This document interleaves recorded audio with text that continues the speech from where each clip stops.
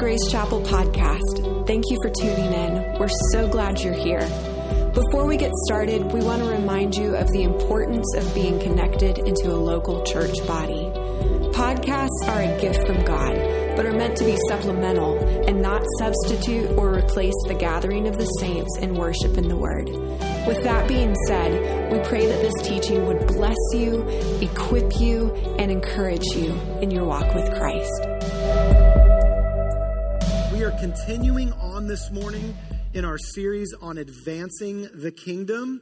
We started last Sunday. I would encourage you, if you missed it, go back and listen. It just kind of sets the tone for where we're going this whole month. And just kind of at the simplest level, we were really defining what God's kingdom looks like. He's the king, we're not. But that's a conscious decision that we make in life to allow him to be the king in our lives. And then watch how that has a ripple effect to touch everything in our lives, in our homes, and around us. And so now what we're going to begin to talk about, we were just kind of the definition of what the kingdom is. It's valuable, it's important, and that the entry point really is just deciding to repent, which is more than just saying, I'm sorry for bad things I've done. It's a realignment of my life. God, I'm realigning my life to allow you to be king. And so there's little ways that we do that every step of the way in our walk with Jesus. And so now this morning, we're really going to talk about how to advance the kingdom by seeing it expand in my life first. Seeing it expand in my life first. Before we talk about taking it out there, I need to begin to watch. What does it look like when God expands his kingdom, rule and reign in my life and my home? And so really simply this morning, we're going to talk about obedience. It's our favorite topic, right? Isn't that great? Doesn't it get your kids excited at home when the topic of obedience comes up? They're just thrilled. Yes, Mom and Dad, tell me more. I can't wait to walk in obedience. Well, that's what we're going to talk about this morning. So I think maybe we ought to pray before we jump into this. What do y'all think? That would be good, right? All right. So, Lord Jesus, would you do a miracle in our hearts today? God, would you help us have a fresh vision for the beauty and the joy of obedience? God, if that's been damaged in some way, maybe from our childhoods growing up or difficult work experiences with our bosses in this world or whatever the case may be, Lord, would you help us catch your heart and vision for obedience and just grow into that more and more? Jesus, you made it clear that while you walked this earth, you loved your Father and you obeyed your Father. And that you wanted us to experience that same thing. So would you teach us about that this morning and equip us to walk this out? It's in your name we pray. Amen. Amen. So as our launching off point this week, we're going to jump off where we ended last Sunday. So there's a verse I want to read, and then I'm going to reread a quote by Dallas Willard as well, just as we move into talking about the importance of obedience. So in the Great Commission that we often use when we're talking about Jesus' call for us to go and carry his kingdom out to the world in need, and it usually helps drive like our mission focused and being evangelists in our communities, I really want you to hear this through the context of kingdom language and us following Jesus. Watch what he says here. Matthew 28, verses 18 through 20. And Jesus came and said to them, all authority, what we were just singing about, all authority in heaven and on earth has been given to me. Go therefore and make disciples of all nations, baptizing them in the name of the Father and the Son and the Holy Spirit. So invite people into a redefinition of their life. They're now identified as belonging to me. But he says, go make disciples of them, an apprentice, someone who's growing and learning from their master. And so he gets very specific here in verse 20. Teaching them to observe all that I have commanded you. Learning his instructions and following them. It's obedience. And behold, I'm with you always to the end of the age. If you miss everything else this morning, I hope you make this connection right here. Obedience and relationship are meant to go hand in hand. He says, teach them to observe all that I've commanded you, and I'm with you always to the end of the age. It's meant to be understood in the context of relationship. Dallas Willard put this so well. We read this last Sunday. We kind of wrapped up with this last week. He says, by relying on his, talking about Jesus, talking about the Lord, by relying on his word and presence, we are enabled to reintegrate the little realm that makes up our life into the infinite rule of God. And that is the eternal kind of life. Caught up in his active rule, our deeds become an element in God's eternal history. Friends, the bottom line is this. Obedience is about having a real, active relationship with God. At times, obedience will be difficult and challenging. But ultimately, big picture, it produces joy. Produces joy. And so we are partaking of a relationship with a person. It's his word, his instructions, but it's the person of Jesus. That's the importance of the Holy Spirit's role in our lives. He's with us and in us. So the word really comes alive. And we can engage not just with the word of God, but with the God of the word. We can really know him and walk with him. And so this is about cultivating a relationship. I think far too often in church circles, whether it's taught or it's just something that's implied, or just maybe in our own weakness, we kind of stumble into it. It's like we come to Jesus in this relational way, like, look at his love for me on the cross. It moves my heart. I respond to him. And then now it's like he goes, okay, shoot, go do good stuff. And like now my job is just to kind of memorize some rules to follow and do the stuff. That's not his intent. He's brought us into a relationship, and that relationship grows and flourishes as we get to know him and as we follow his direction. So what we're going to do this morning as we begin to unpack this is we're going to look at some of Jesus' parables. I've got a few of them this morning. We're going to work our way through. But the reason we're doing that, and the reason Jesus taught in parables, it's not just because they're word pictures that help us learn. The parable itself is actually a challenge. Because Jesus told us that parables actually will purposely confuse people.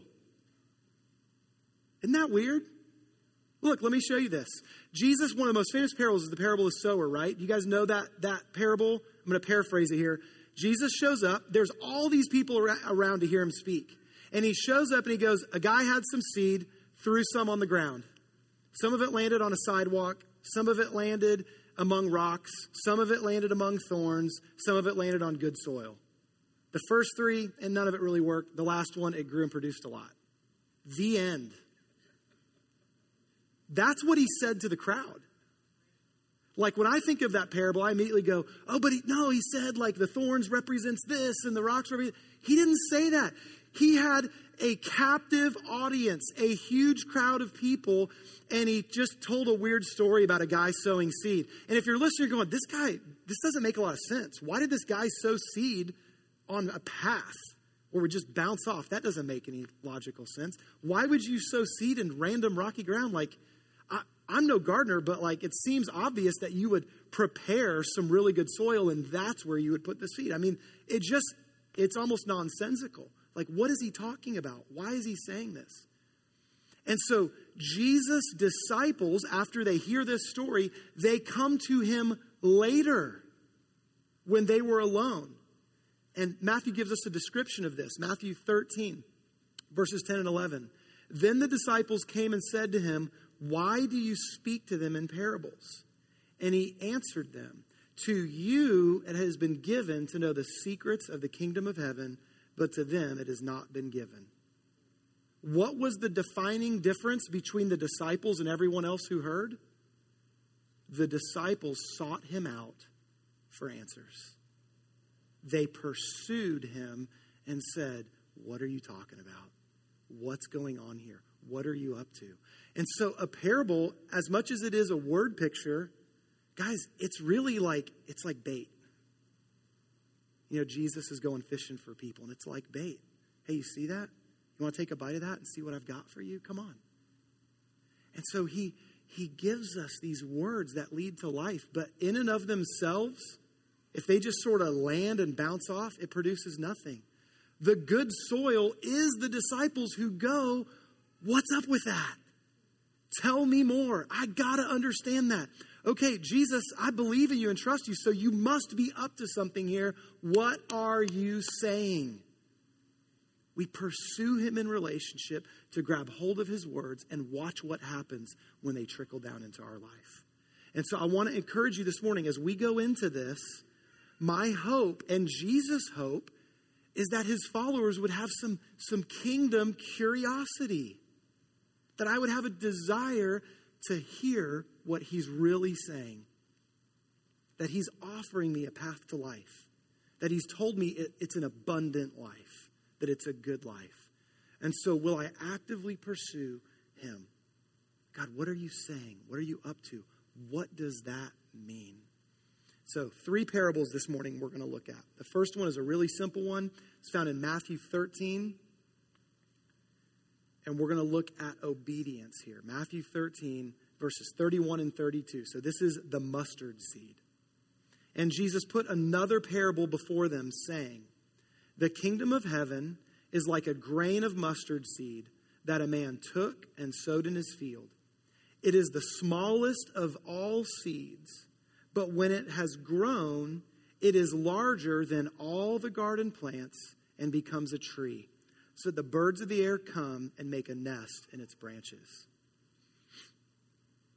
A tiny little seed that has the potential to grow into a tree is a huge act of faith.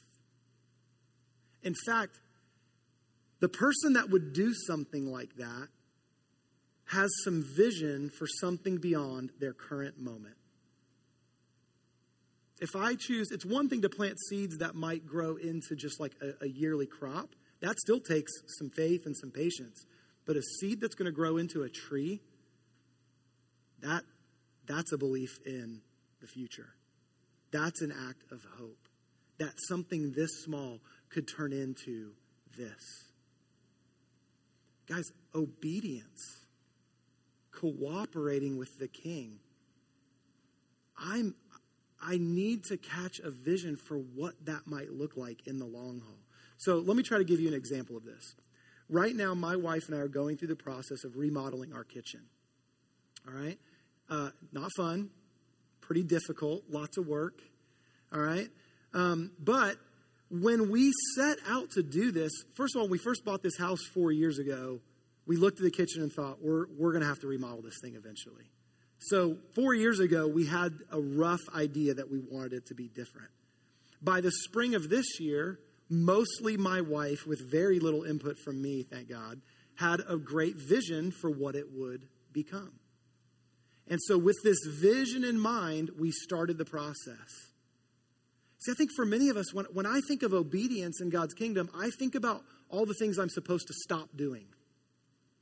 Well, that's like planning the remodel just for the sake of tearing out the old stuff.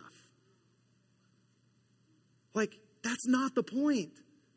The point's not, I got to get those old floors out and tear this old wall out and get rid of those old nests. The point is what we're building towards. We did the remodel not just because we didn't like what was there, but because we were excited about what was going to come. Look at what it's going to be. Jesus says, listen, yeah, it starts with a little seed, but look what it grows into. This tree that provides shade and a place to nest and look at how it's larger, healthier, bigger than everything else that grows here. Like, look what it becomes. Guys, choosing to walk in obedience is about trusting Jesus that he has a beautiful future in store for us. I want to see his kingdom come and fix all the problems I see in the world. Well, what if a little bit of that started in my life and in my home first? Church, we want to see our country be a better place. We want to see things change. Well, guess what? Some people somewhere need to be able to come in and catch a vision of what it could look like. It's an act of faith even just to say, let's gather as a church and watch what would happen if we would all obey Jesus. What could be produced here? What sort of a tree could be created here where others could come and find fruit, find shelter, catch a vision for how life could be different with Jesus. It starts here, catching a vision. Listen, look at Peter's life. Jesus' introduction to Peter is simply, come and follow me and I'll make you fishers of men. Peter did become a fisher of men 3.5 years later. After all kinds of ups and downs, 1 minute he's saying something awesome, he's doing the right thing. The next minute, Jesus is like calling him Satan. I mean, it's just like a roller coaster ride. And it wasn't even just a steady upward trajectory. 3.5 years in, he denies him 3 times in the most critical moment of Jesus' life. I don't even know him. But Jesus hangs in there with Peter. Peter hangs in there with Jesus. Even in his biggest moment of failure, Jesus reconfirms that love relationship with him. And this flawed, imperfect guy who's been slowly but steadily walking with the Lord stands up on Pentecost and becomes a fisher of men as he shares about the hope that is found in Jesus. And 3,000 people get saved and the church is born. Obedience it starts with, will I believe that and will I trust what Jesus is saying that this will produce something beautiful? Not just what needs to be gotten out of my life, what does he want to build in my life? What is he up to? What remodeling does he want to do? Maybe in the internal workings of my heart and mind. Like, what's going on right in here? What does he want to do in my home life? What does he want to do to transform things in my marriage, in my relationships? See, obedience is about trusting God and then cooperating with his action in our life. It's about trusting God and then cooperating with his action, something he's up to. So that kind of leads us into our next parable this morning, another seed analogy. I'm going to call this the parable of the patient sower. The patient sower. So we already mentioned the one where the guy goes out and sows seeds into different places. But Jesus told another parable of a sower in Mark's Gospel, chapter 4, verses 26 through 29. And Jesus said, the kingdom of God is as if a man should scatter seed on the ground. He sleeps and rises night and day, and the seed sprouts and grows, and he knows not how. The earth produces by itself first the blade, then the ear, then the full grain in the ear. But when the grain is ripe, at once he puts in the sickle because the harvest has come. In this analogy of the kingdom, the sower has a little bit of an active role, but mostly just kind of patiently waiting for the seed to do its work. So much of obedience is really just allowing God to be at work in our lives and waiting while that slowly produces something. Like the sower puts the seed in the ground, and then what does he do? He plants it and he waits. Now, in his waiting, he's attentive. Like there's this. He says he rises night and day. So there's a daily attentiveness, but the results of where this is going are out of his control. Is that seed going to germinate? Is it going to grow healthy enough to actually produce something? He's attentive, he's watching, he's participating, but there's an element that is out of his control. Guys, walking in obedience doesn't mean all of the weight and pressure is on me. There is stuff that the Lord does that only he can do. Cooperating with him allows him to transform our lives.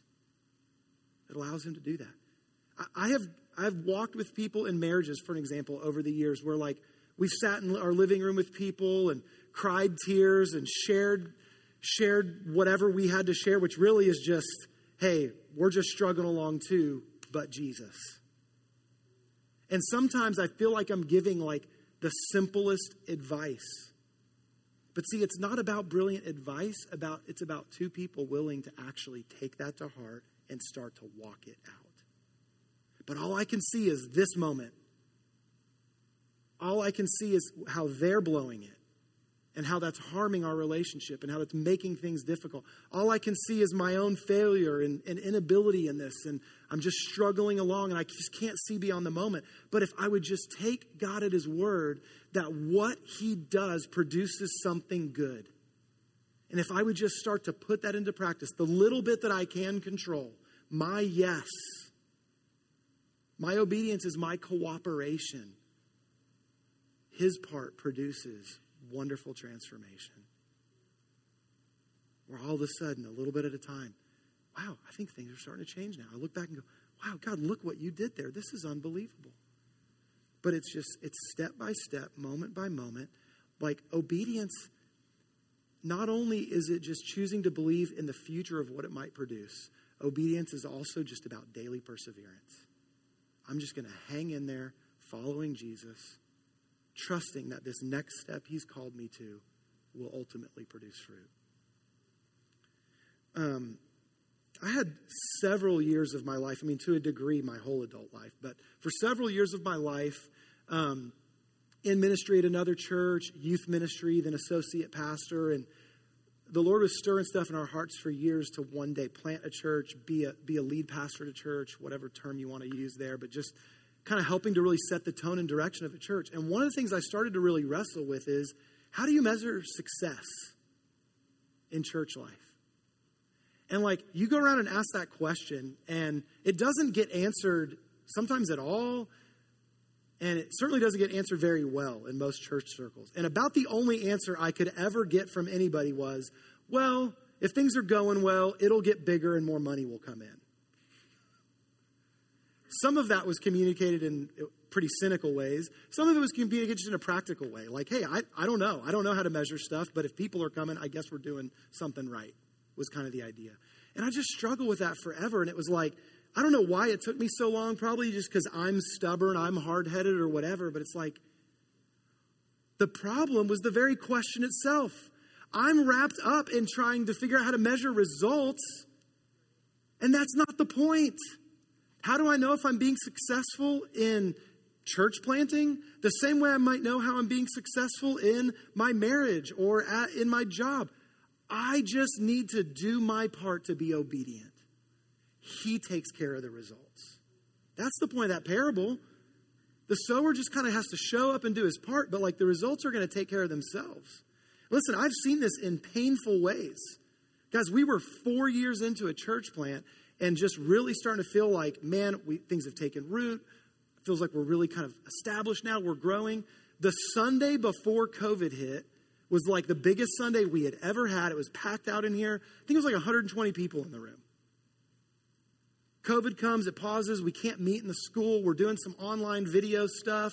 We start to put feelers out by that summer, hey, are we ready to meet? And had people fill out a survey and felt like we had some direction and momentum. And we showed up and we met in this room for 5 weeks in July and I think the very first week of August, something like that in 2020. Of those 5 weeks, the largest Sunday we had was 15 people. If I measure by results in that moment, we have failed. It's a devastating moment. And of those 15 people, it was all the people who had volunteered to come set everything up. So by the fifth day, I'm just looking at everybody. I'm like, guys, I just can't keep putting us all through this. We're setting up for nobody. We may as well just go hang out at somebody's house this afternoon. We can just do that. Listen. I still don't know how to measure what's success. I don't know. We're just going to be obedient. We're going to be obedient to Jesus as a church. I want to be obedient to Jesus in my life individually and just trust him with the results. See, this isn't one of those messages that just gets everybody fired up and ready to take the hill, right? It's it feels so basic, but it's so vitally important. Vitally important. Listen, it's so life-giving to just choose to stick it out with Jesus. To hold on to him. To trust him. I don't know where this is going, but he does. And he's told me it's good. And he's told me to trust him, it's going to produce fruit. And so instead of just trying to overanalyze everything all the time, which, man, that's me. I'm like a serial overanalyzer. But what if I just embrace the simplicity of I don't have to figure it out? I'm just called to obey a God who loves me and who told me he would never leave me and never forsake me. And he promised me this will produce something good. See, this is what life in the Spirit is all about. Another growing analogy here. Galatians chapter 5, verse 22 through 25. Y'all are familiar with this, right? The description of the fruit of the Spirit. But the fruit of the Spirit is love, joy, peace, patience, kindness, goodness, faithfulness, gentleness, self-control. Against such, there's no law. I love how Paul connects both law and like dealing with our old sin nature all in one element here. Against such, there's no law. Verse 24. And those who belong to Christ Jesus have crucified the flesh with its passions and desires, right? That's tearing out the old stuff for the remodel. And if we live by the Spirit, let us also keep in step with the Spirit. We rarely read those next two verses when we read the description of the fruit of the Spirit. Fruit is a natural byproduct of a healthy tree that's growing. And by the way, often the fruit doesn't show up till quite a bit later. Trees can't just force boom, there's the apple, it popped out. But a lot of times that's how we view this stuff. I got to make myself be more patient. No, I need to walk with Jesus. I need to learn to just daily be in step with the Spirit of God. If I embrace that relationship and I walk with him and I just begin to obey as best as I'm able along the way. This isn't about perfection, but it's with an attitude of obedience. The general direction of my life is I'm following him. I'm letting him be king.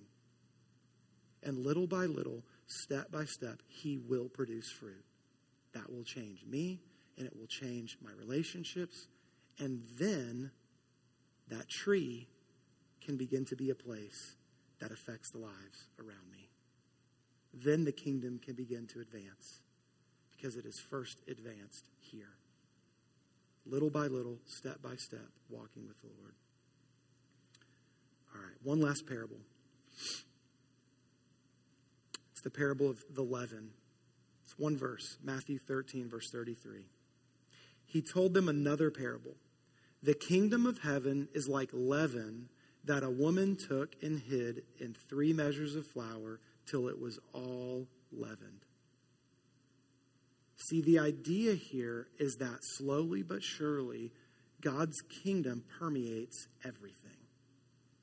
Slowly but surely, it permeates my whole life. And when leaven has done its work, it literally changes the structure. It changes the structure. Like, it becomes something different. This element spread throughout, it blossoms. It grows. Now I got this nice, fluffy, warm slice of bread. Get the soft butter out. Slap it on. Oh, man, that is good to eat. Or it's going to be hard like a cracker if that leaven hasn't come in and done its work. It permeates over time. I want to give you a sense of what this could look like. I want to give you all some practical stuff to walk this out.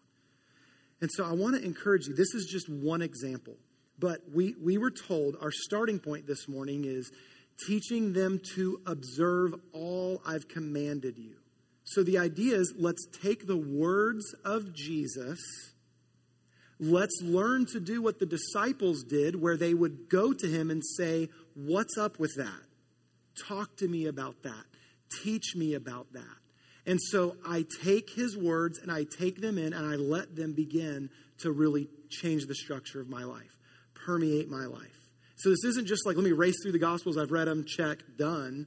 No, this is like sitting and absorbing the Word of God in relationship with him.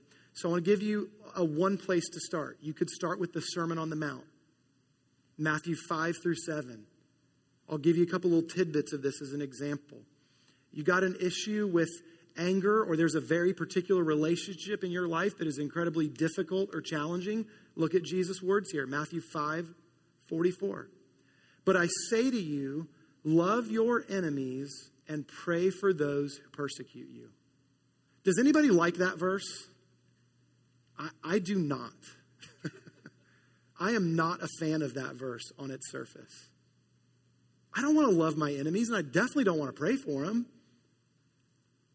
And if I read a verse like that, not just in passing, but with the intention of obeying him, and I'm in a real situation with not an imaginary person, but a real person that I know, that I can picture and go, God, that person right there, that difficult person, this very hard situation, Jesus, you're asking me to love my enemy. How do I do that? What do I do? How could I possibly? And that's the perfect starting point. See, if I just read it and move on, or I just go, well, on my own, I guess I'm going to try to love them. No, I come with some honesty to the Lord and go, Jesus, I don't know how to do this. I don't know how to love my enemy. I don't know how you were up on the cross saying, Father, forgive them. They don't know what they're doing. It kind of looks to me like they know exactly what they're doing. Seemed pretty purposeful and intentional to kill me right now. But somehow you looked at them and said, Father, forgive them. They don't know what. Jesus, help me with this. I can tell you guys, in my life, like I was in a situation where I needed this and it wasn't working. And I had to go to him and say, Lord, I don't know how to do this. I do not know how to love that person. In fact, I have every reason to give up hope and to just move on. And yet, it interrupts my sleep in the middle of the night. I'm stressed and anxious about it constantly. I'm carrying this around with me. God, how do I do this? And so I read it. Love your enemies. Pray for those who persecute you. Oh, okay, that's something I can do. I can't love my enemy yet, but I can start praying for him. So I did. Started praying for this person. God, touch their life. God, may they have an encounter with you. Began to pray for my own heart towards that person. God, would you help me to forgive? I know I'm supposed to. I don't want to. I don't feel like it. And by the way, they haven't even apologized. So why would I forgive? God, help me forgive. And I can tell y'all over a long period of time, because it takes this guy a while. But over a long period of time, I began to be able to forgive. And I began to be able to look at this person not with anger, but with compassion. Because little by little, step by step, Jesus helped me get there. It took time. And then, even by the point where I was in a good place and I'm ready to work this out and I want to resolve it, they weren't. And so then there was patience. All right, Lord, I'm just going to keep loving, just going to keep loving, just going to keep loving. Guys, a lot of this stuff seems simple on the surface, but walking it out takes perseverance. But I trust, God, would you allow this to permeate my life? And so I take his word, I take his command, I take his direction, and I go to him with it. Jesus, help me do that. And he loves that. Because I'm learning to ask him to do what only he can do. Only he can change and transform my heart and life. But he needs someone who's willing, who's yielded. So little by little, step by step. So that's an example. There's some other examples in here. I'm not going to unpack them in the same way. Money. Like, man, if you're struggling with money, how do you handle your finances? You've gotten yourself into debt or just whatever. Like, take your money to him and watch what he'll do. Matthew 6:24. Jesus says real simply, no one can serve two masters. For either he will hate the one and love the other, or he will be devoted to one and despise the other. You cannot serve God and money. Jesus is saying, I can teach you how to serve me first and make your money line up with what I'm going to teach you about it. And so I can come to him with my finances and watch him do that. Man, you're struggling with like fear, worry, anxiety. Jesus wants to address that. Matthew 6:26 and 27. Look at the birds of the air. They neither sow nor reap nor gather into barns, and yet your heavenly Father feeds them. Are you not of more value than they? And which of you, by being anxious, can add a single hour to his span of life? Sometimes the act of obedience is just simply to recognize how highly valued we are. Wait, God, that's my act of obedience today? Recognize you value me, and you're going to take care of me, and you love me? That I can stop all the spinning and the toiling and just rest in that reality? Over and over and over again, his words are life. And he invites us to engage with his words and engage in an active relationship where we're learning more and more to rely on him. It's an act of trust, believing, God, you want to build something beautiful. You want to change something dramatically in my life. And if I will choose to let your kingdom come and your will be done right here, you're going to be faithful to do it. I want to kind of wrap things up with another Dallas Willard quote. Love this guy. And I've kind of placed this here on purpose because as we move forward in the series, like from this point forward, the next 3 weeks, we are going to talk about advancing the kingdom, like taking it out, reaching people for Jesus, ministering to people's lives. But we have to see where the real power of God's kingdom at work, where it's rooted. So I want to read this quote to you, Dallas Willard. More than any other single thing in any case, the practical irrelevance of actual obedience to Christ accounts for the weakened effect of Christianity in the world today. More than anything else, he's saying, all of the ways that Christianity struggles to advance, have an impact, what's really causing Christianity to be weakened in our day is real people who actually intend to obey Jesus. That's what he's saying. And he goes on, instead, what do? We have this increasing tendency to emphasize political change or social action as the primary ways to serve God. I've got all these brilliant ideas, and here's how it's going to fix all this stuff out here. And we're not just willing to sit down and say, I just ought to obey. What if I just did that? What if a whole bunch of the people who call him Savior just actually decided to live their life in such a way that we're going to obey him? That's where the real power lies. He says it also accounts for the practical irrelevance of Christian faith to individual character development and overall personal sanity and well-being.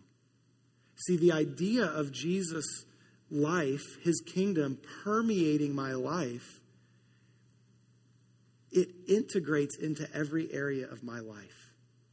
And so I become a person where when more and more, when God's kingdom is just kind of infiltrated all of my life, it's permeated my life, it's integrated into my life, I begin to live a life of integrity. And integrity doesn't just mean I can be trusted to do the right thing. Think about like a building where you say like that building, like it has integrity. It's solid. It can stand. It can last. It's going to function properly. The foundation is sure. Jesus' promise to us is that if we choose to walk in obedience and we allow this to permeate our life, that the structure is solid and that it will weather any storm. That's where real impact is at. This is how he wrapped up the Sermon on the Mount.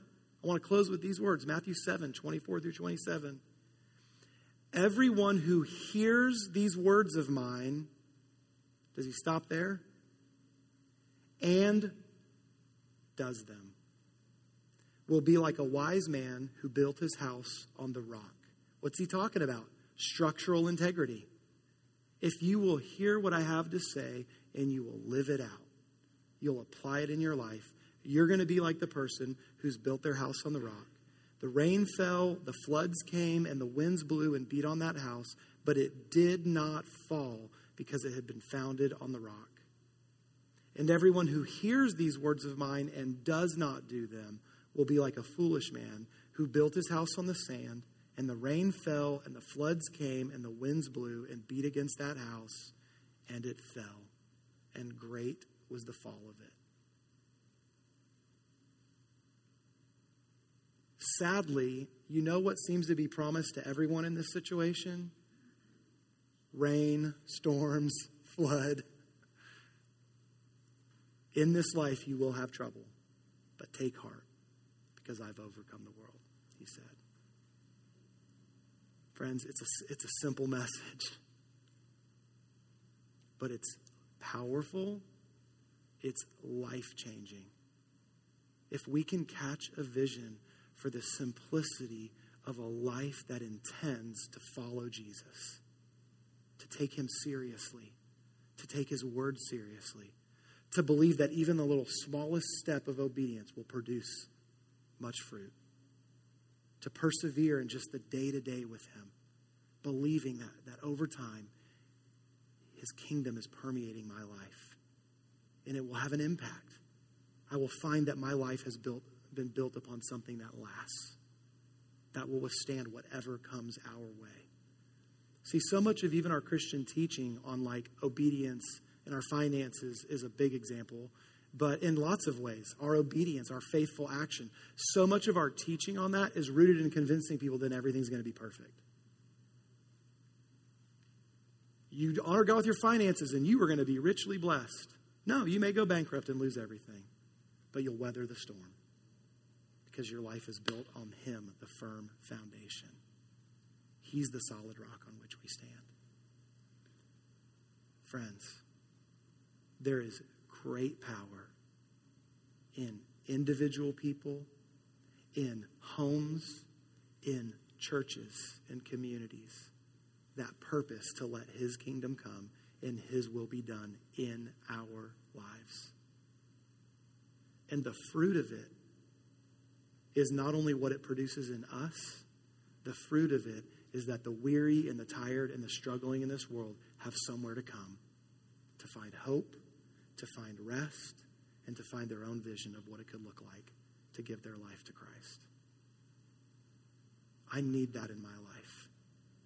Our city needs us to live like this, to be obedient to Jesus. How cool would it be if when people walked in here, they encountered this shade tree where they found good fruit. They found rest for their weary souls. They found hope in a hard world. If we just yield our lives to Christ, he'll do powerful things just like that. Let's pray. Lord Jesus, would you teach us to observe everything that you commanded?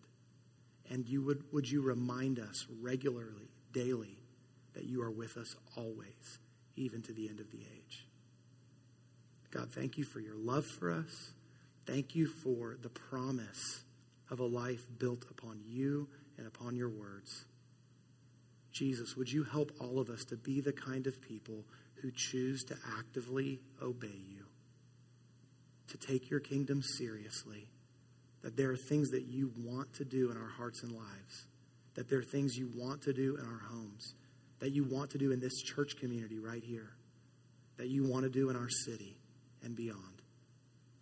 And God, would we just choose to have this kind of vision, to believe for what you'll produce in the long run? And God, would we purpose day by day, step by step, to keep in step with your word, to keep in step with your spirit, and to watch what happens when you permeate our lives with your kingdom. God, would your kingdom come and would your will be done on my life, in my family, in this church, in Knoxville, as it is in heaven. It's in Jesus' name we pray. Amen.